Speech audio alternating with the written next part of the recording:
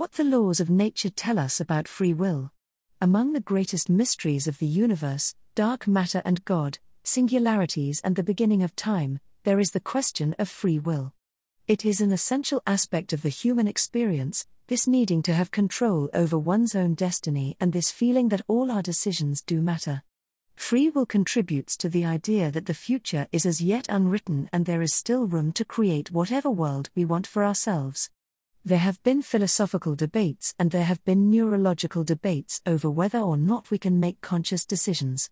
Perhaps the most famous neurological experiment was that of Benjamin Libet. Participants were asked to press a button and, using a timer, make note of when they first made the conscious decision to move. Electrodes attached to their heads would meanwhile monitor the participants' brain activity. Results showed that unconscious brain activity made the decision to press the button about half a second before the conscious decision was made, meaning that our brains make choices which we later tell ourselves were conscious and deliberate. Though the experiment is controversial, it is also widely cited and often used as evidence against free will. However, there is something even more fundamental than biology. There is something even more fundamental than our philosophical debates. It is nature itself, and the laws which govern it.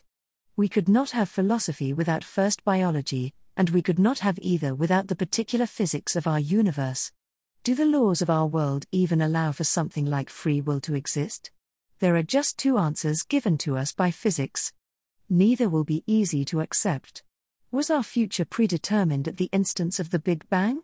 There are two answers because there are two main pillars of physics, relativity and quantum mechanics. The ultimate goal is, of course, to reconcile the two, but nonetheless both theories have been highly successful and reliable for understanding our world. So what does Einstein's relativity teach us about the universe? It teaches us that it is deterministic and can be described using differential equations. Events in our world are caused by prior actions. Knowing the initial conditions of a system allows you to predict how that system will evolve. That is, knowing about the geometry of space and its rate of change will allow you to know how spacetime will unfold over the years. As it is described in Newtonian mechanics, you can calculate the state of a physical system for any future moment so long as you know the initial conditions. There will always be factors we don't take into account, or the so-called chaos of the world.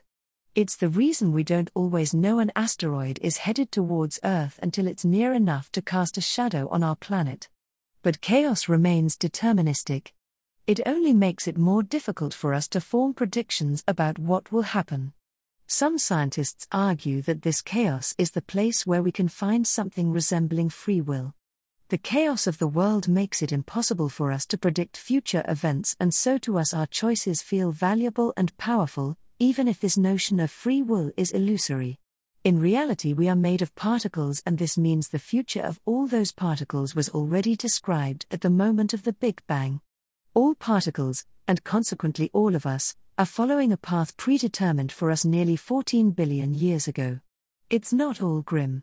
Relativity gives us this picture of a block universe where the past, present, and future exist side by side and no one moment is any more real than any other.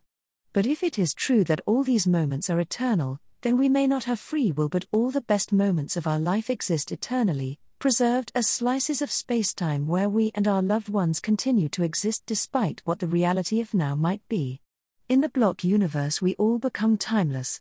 We are able to make predictions such as the Milky Way Andromeda collision or the position of stars millions of years from now because their course is dictated by their mass, velocity, and the law of gravity to which they are bound. One can think of the universe like a grand machine whose parts and forces we take into account to understand what the machine was designed to do. The planets are seen orbiting the Sun as we travel through the Milky Way. Image by Rhys Taylor. And what about the messy, unexpected world of the quantum where particles spontaneously pop into existence and just as mysteriously cross barriers through quantum tunneling? The quantum is the land of the surreal. At this subatomic level truly random events can occur and we cannot always predict when they will happen. The quantum description of the universe is therefore probabilistic and not deterministic. We can see this haze of uncertainty best in the famous Heisenberg uncertainty principle, which tells us that we cannot simultaneously know the exact speed and position of a particle.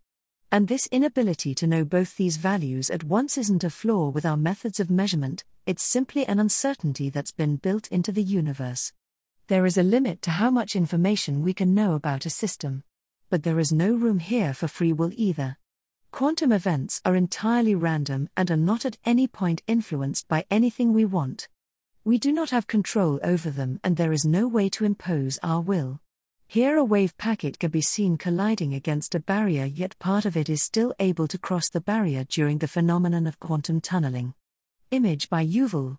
These are, ultimately, the two best pictures we have of the universe. In one, all outcomes can be predicted given we have the necessary information. Our future has already been determined.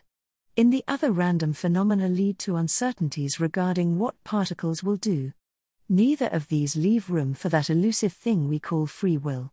There will always be philosophical or religious arguments against this view of the world. It can be said that science's stance on free will is reductionist, and that of course there is room for us to control the outcome of our lives, but this is simply not how the world is described by our laws of nature, not as we know them today. If there is such a thing as free will, then it doesn't extend to anything of actual value. You can control your choice for dinner or the breed of dog you'd like to keep, but you can't control genetic diseases or intellectual capabilities or your socioeconomic background at birth. For some people, it is important to hold on to the idea nonetheless. It makes their decisions feel important, and it keeps their morality intact. There is nothing wrong with holding onto this belief. As it is sometimes cleverly put, of course you believe in free will. You have no choice.